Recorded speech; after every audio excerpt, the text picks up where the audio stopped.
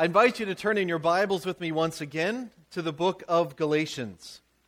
Today we begin chapter 2. Our sermon series is called The Truth of the Gospel, because that is the very thing that was at stake. So far, we've made it through 3 messages on chapter 1, and what have we seen? We've seen a group of churches who were in extreme danger of losing the truth of the gospel of grace. And we've seen an apostle who pulled out his strongest words to try to rescue these churches from this perilous outcome. Some bad guys had infiltrated the churches in the region of Galatia and have spread a false teaching that threatens to undo all of the good work of the gospel that Paul and Barnabas and his team had started when they had planted those churches on his missionary journey. And these bad guys have apparently been bad-mouthing Paul himself. They have been saying that Paul's gospel was faulty, that Paul's gospel was derived and distorted, derived from the apostles in Jerusalem, and distorted because Paul was leaving out some important bits about the law of Moses. So Paul has picked up his pen to set the record straight. We saw last week that Paul is insisting that his gospel did not come from men. It did not come from other humans or even from Paul himself. Look back at chapter 1, verse 11. I want you to know, brothers, that the gospel I preached is not something that man made up. I did not receive it from any man, nor was I taught it. Rather, I received it by revelation from Jesus Christ. Remember that? That's the main point of this whole section. Last week, Paul told his story. How he used to try to destroy the church. And miraculously, now he was preaching the gospel he once tried to destroy. That's because Jesus Christ had met him on the road to Damascus and had changed his direction 180 degrees. He didn't get his gospel from some mere mortal. He hadn't been searching for a new gospel. He'd been hit upside the head with one. He got his gospel straight from Jesus Christ himself.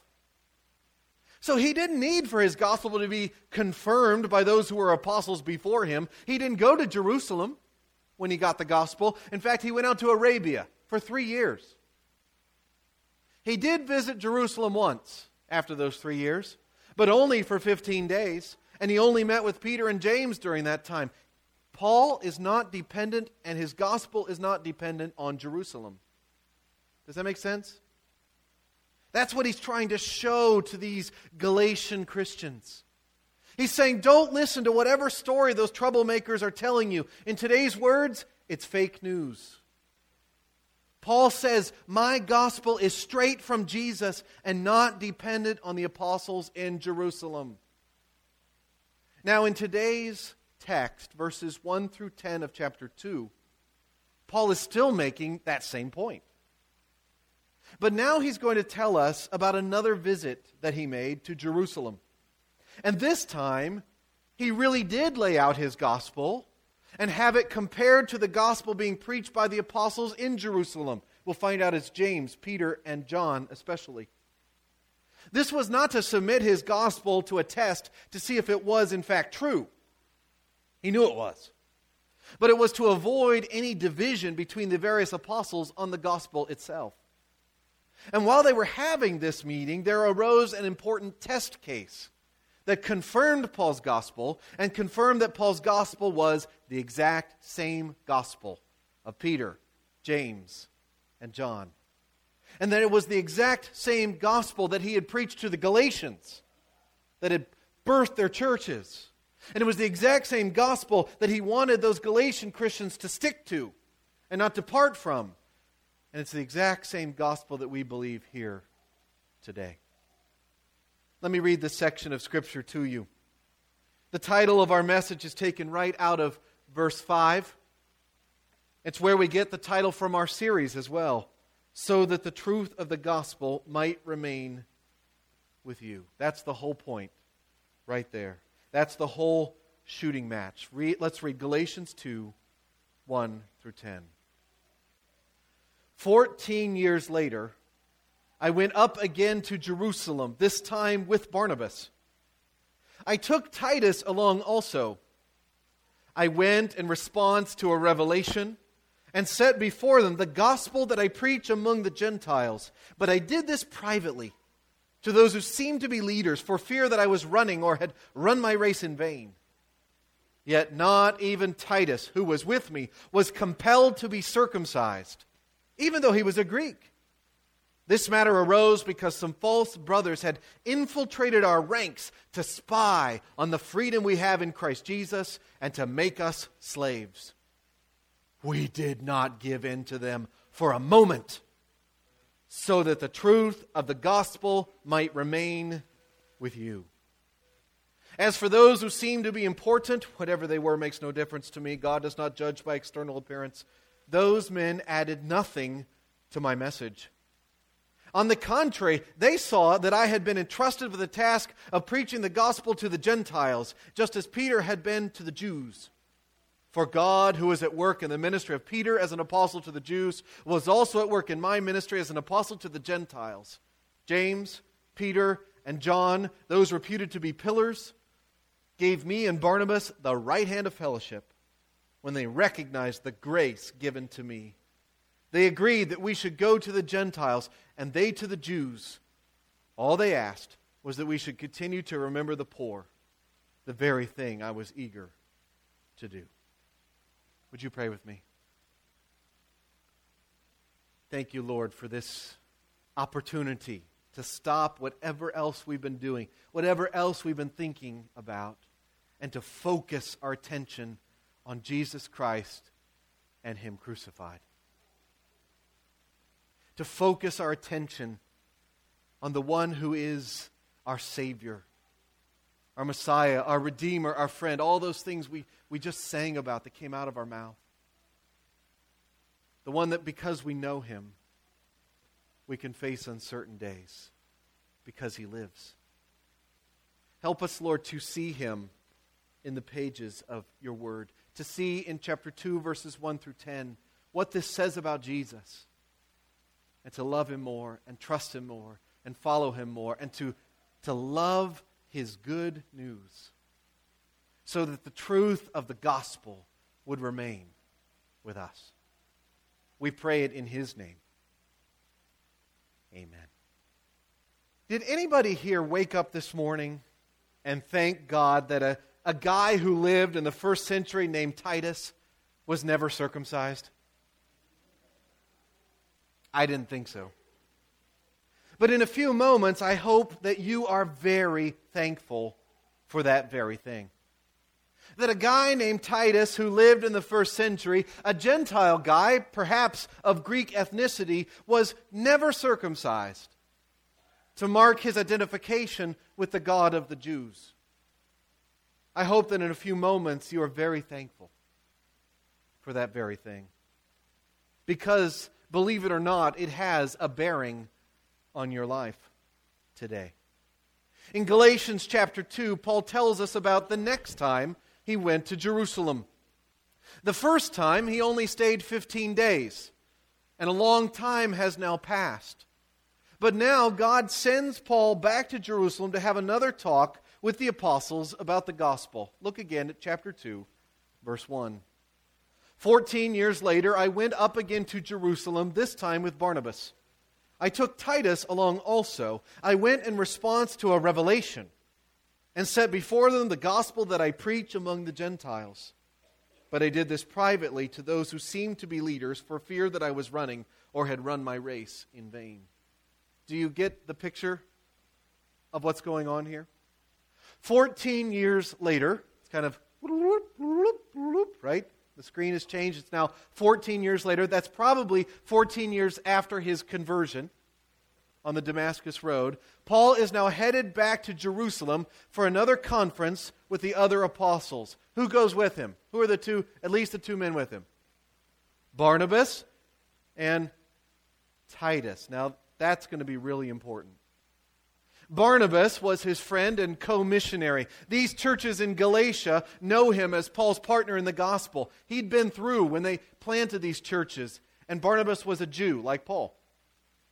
But this other guy, Titus, was a Greek. That is to say, he was a Gentile, was another way of saying he was a Gentile. He might have also been Greek, but he was a non-Jew. And these guys were summoned to Jerusalem by whom? Who called them to Jerusalem? Was it Peter and James and the home office calling Paul in to give an account? No. He says, I went in response to a revelation. Now, we're not quite sure how this fits in with the chronology of the book of Acts. Many scholars believe this is another description of the Jerusalem Council that we learned about back in Acts chapter 15. And that's definitely possible. But I tend to think with many other scholars that this is a second account of Paul's visit to Jerusalem in Acts chapter 11. And I think it fits better with all the details that we know. It could actually be yet another visit that isn't even in Acts. That's possible as well. Regardless of how it fits with Acts, Paul, Barnabas, and Titus head to Jerusalem. They're on orders from God to lay out their gospel of grace to those in Jerusalem, to make sure that Paul had not been, verse 2, running or had run his race in vain. That does not mean that Paul was worried about his gospel. Ooh, am I teaching the right thing? He was worried, but he was worried that there was going to be a split between the good news preached by Peter and the good news he preached, which would have meant a divided church, a divided mission. A split right down the middle of the early church. Do you remember how much, when we were in Romans, how much he was interested in keeping those two together, Jew and Gentile? A contradictory message being promulgated by two different sides, one right and another wrong, and conflict on every side. That's the goal of Satan, by the way. Paul does not want Satan to win. Satan wants to divide the church by dividing up the gospel. Paul does not want Satan to win, so Paul goes to Jerusalem to have a little talk with Peter, James, and John. And while they are there meeting, there is a disruption, there is an interruption, and it threatens to divide them for good. Here's what happened. Some people wanted Titus to get circumcised. Shocking, I know. I know it's hard for us to care, because we don't really realize what was at stake. Do you think that Titus should have gotten circumcised or not? Or did it not really matter? You know what circumcision is, right? I don't have to explain that. Good. Well, circumcision among the Jewish people originated in the special covenant God made with Abraham in Genesis, whereby every male child, whether freeborn Israelite or household slave, would be circumcised on the 8th day after birth as a sign of participation in the chosen people of God. Circumcision was incredibly important to the Jews. It had been given by God to them, right? Marking them out as His own people. It wasn't some whatever thing. But Titus was not a Jew. Should Titus get circumcised? Some said no, and some said, you bet. Now you could see why they would say yes, right? In the Old Testament, if a man were going to identify with the God of Abraham, Isaac, and Jacob, he should undergo circumcision. Jesus is the Messiah, promised by the God of Abraham, Isaac, and Jacob. So if you're going to identify with Him, shouldn't you go all the way? Do you see what's going on? Well, what does Paul say? Paul says, no way Titus gets circumcised. No way. That would be antithetical to the gospel I preach. That's a big deal. The gospel Paul preaches is a gospel of grace. And circumcision added to that gospel becomes a different gospel. Is circumcision bad? No way. But added as a requirement to the finished work of Jesus, it becomes bad. Look at verse 3. Yet not even Titus, who was with me, was compelled to be circumcised, even though he was a Greek. Titus said, no way. And nobody convinced him otherwise. This matter arose because, in the providence of God, some false brothers had infiltrated our ranks to spy on the freedom we have in Christ Jesus and to make us slaves. We did not give in to them for a moment, so that the truth of the gospel might remain with you. That was a very important moment in history.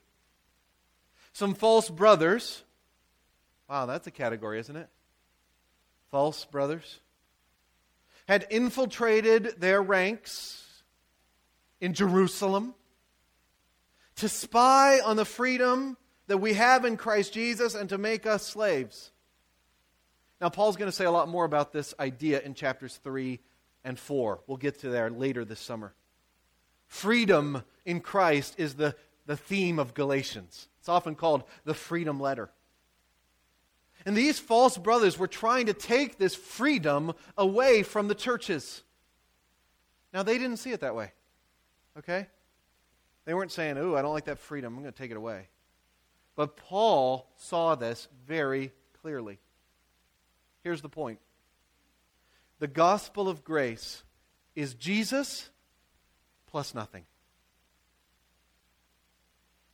That's the equation. The gospel of grace is Jesus plus nothing equals gospel of grace.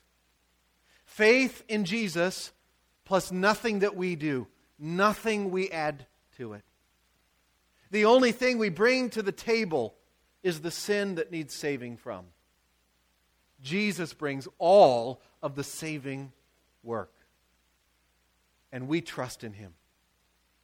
But these guys, these false brothers, wanted it to be Jesus, yes, but Jesus plus circumcision.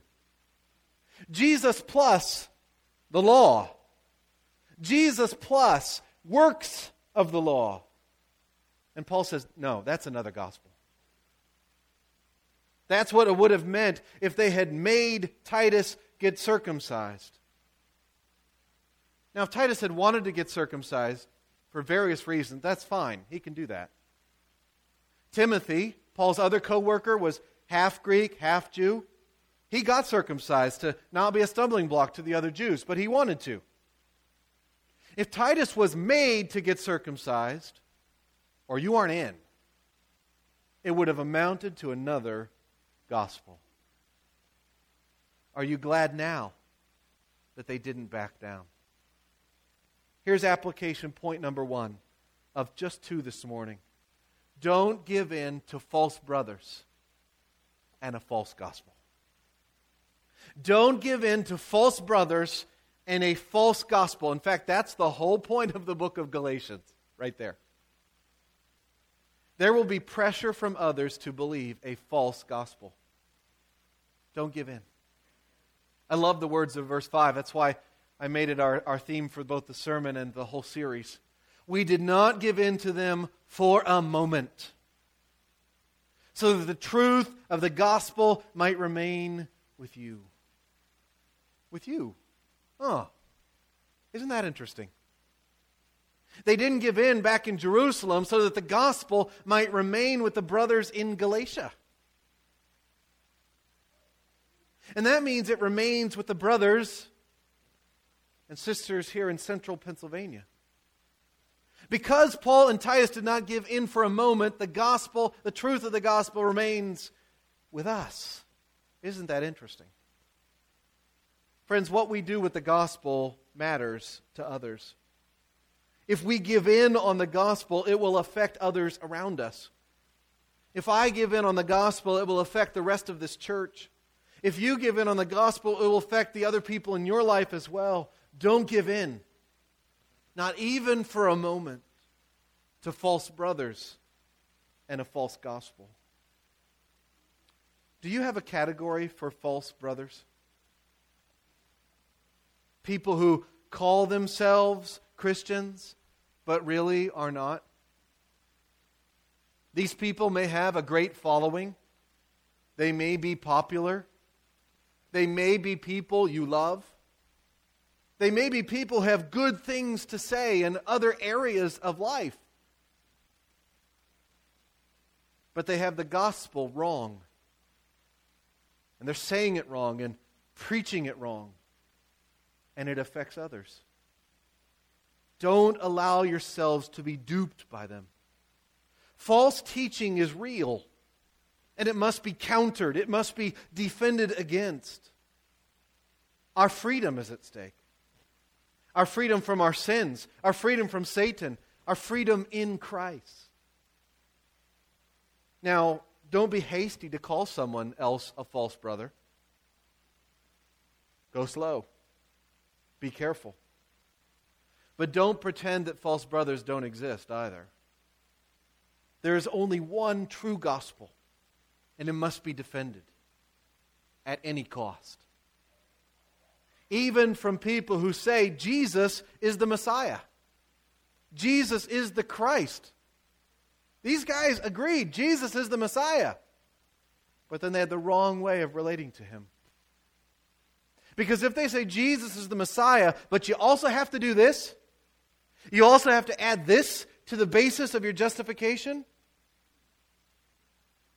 it's Jesus Christ and the Mass, or Jesus Christ and water baptism, or Jesus Christ and good works, or Jesus Christ and a charismatic experience. No. Paul's argument is that nothing, absolutely nothing, can be mingled with Christ as a ground for our acceptance with God. Our hope is built on nothing less and nothing more than Jesus' blood and righteousness. Don't give in to false brothers and a false gospel. Not even for a moment. That's my prayer for Emerson and Grayson and Brigham. That they would grow up knowing this gospel of grace and not turning away from it, not even for a moment, so that the truth of the gospel might remain with you. So we know what Paul thought. We know what Barnabas thought. We know what Titus thought. Titus thought, phew, that was a close one. But what did Peter think? What did John think? What did James think? What did these apostles, these Jewish apostles who were headquartered in Jerusalem, think about this gospel that Paul preached? Verse 6. As for those who seemed to be important, the recognized leaders in Jerusalem, whatever they were makes no difference to me. God does not judge by external appearance. Those men added nothing to my message. Literally, they added nothing to me, Paul says. We had the exact same gospel. Peter, James, and John agreed that Titus should not be circumcised. They agreed that the gospel was a gospel of grace from first to last. They agreed that there was no difference between what Paul preached and what they preached. They had the exact same gospel. Notice again how Paul is adamant that his gospel does not depend upon them. Just like he said, I wasn't summoned by them. I went down because God told me. Everything he's been saying for the last couple of weeks, he just about says he doesn't care about them at all, doesn't he? What they were means nothing to me. I think that he doesn't mean he doesn't care about them as people. Of course he does. And he wants them to agree. But Paul doesn't care what position they have in the eyes of others. You're an apostle. Big whoop. If you have the gospel wrong, you are wrong. See, Paul does not need their approval. I want to learn to live like that. I have a hard time living like that. I like to be liked. I love to be loved. Facebook told me this week that 53,000 people have liked something I've done on Facebook. I'm like, 53,000 people like me. How subtly then I begin to shape everything I do so I get likes. Now you got the love button, right? You're really extra special if you get the love button. I want to learn to live like Paul. He respects these men. He loves them, but he doesn't live for their approval. And he only cooperates with them if they share his gospel. And if they don't, he'll oppose them. We'll see that next time we're in Galatians. He'll oppose them to their face. He doesn't live for their approval, and he doesn't just give his because of their position. What he cares about is the gospel. What he cares about is Jesus Christ. And the good news is that they totally agreed on the good news. Look at verse 7. On the contrary, they, Peter, James, and John, saw that I had been entrusted with the task of preaching the gospel to the Gentiles, just as Peter had been to the Jews. For God, who was at work in the ministry of Peter as an apostle to the Jews, was also at work in my ministry as an apostle to the Gentiles. James, Peter, and John, those reputed to be pillars, gave me and Barnabas the right hand of fellowship when they recognized the grace given to me. They agreed that we should go to the Gentiles and they to the Jews. All they asked was that we should continue to remember the poor, the very thing I was eager to do. The good news is that they totally agreed on the good news. There would be no division in their fellowship, only a division in their labor. The Jerusalem apostles could clearly see that Paul was called primarily to the Gentiles, literally to the uncircumcised. And they could see that Peter, the Greek name Cephas there, was called primarily to the Jews, to those who were circumcised. But they could also see that they were going to take the exact same gospel to both groups. They weren't going to say one thing to one and one thing to another. Same gospel, both groups, one church, one mission. The exact same gospel that Paul had preached to the Galatians, the exact same gospel that we preach here at Lance Free Church, the exact same gospel Paul is urging the Galatians not to abandon, the exact same gospel that we should protect and defend and cling to today. Here's point number 2, and our last one for this morning. Work in tandem with true brothers in the true gospel. Work in tandem with true brothers in the true gospel. What a great example there is here, isn't it? These men did the careful work of making sure they believed the exact same things about the essentials of the gospel, and then they shook hands on it and divided up the work. I love that expression, the right hand of fellowship. Yes, sir. You see how there's no competition here? There's no Peter versus Paul. We talk about robbing Peter to pay Paul, right? No, there's none of that here. There's no Wendy's versus McDonald's, right? There's no our team versus their team. It's one gospel team. You guys go after those guys, we'll go after those guys, and if you need anything, holler. Does it always work that way? No, it doesn't. In fact, we're going to see how Peter and Paul actually clashed later, the next time we're in Galatians together. And it's over the gospel. But on this day, they were together. One gospel team. That's one of the biggest things I love about being part of the EFCA. Tomorrow I'm going to hop a plane to Austin and represent you at EFCA 1. We call it EFCA 1 because there's one gospel that we preach in the EFCA. The exact same gospel. We're not divided on the gospel. We are together. Oh, we have different styles. One person says it one way, another person says it another way, but they're saying, in essence, the exact same thing. We're together. We divide up the work. Some work in missions, Reach Global. Those people across the back of your on the wall in the back of the auditorium here. Some work in cities, some work in rural areas. We do our gospel work here in central Pennsylvania. But we're together. We work in tandem with true brothers in the true gospel. And of course, that goes way beyond the EFCA as well. Anyone who believes and is living in accord with the true gospel is a true brother. And we are called to work in tandem, not in competition with them. And that includes in our ministries of mercy. I love how Paul ends by saying that after they were sure they preached the same gospel, they also made sure that they were both committed to ministry to the poor. The gospel of grace, when believed, always issues into good works. Remember how Dave Catanzaro told us that back in February? It's by grace you're saved, by faith, this not of yourselves, it's the gift of God, not by works that no one can boast. We were created in Christ Jesus to do good works. Right?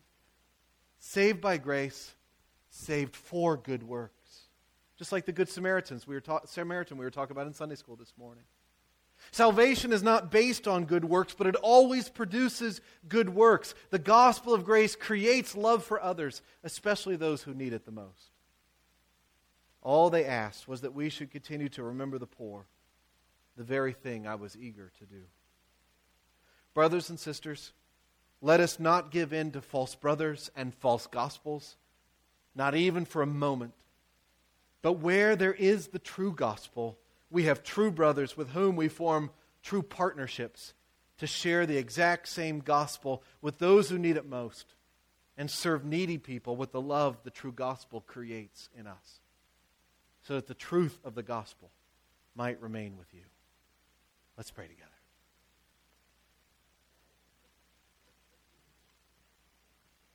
Lord, we're so thankful that Paul and Titus and Barnabas didn't back down.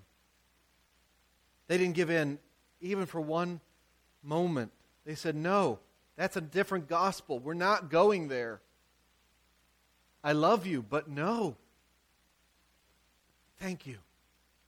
Because that has paved the way so that the truth of the gospel is alive and well right here. It remains with us.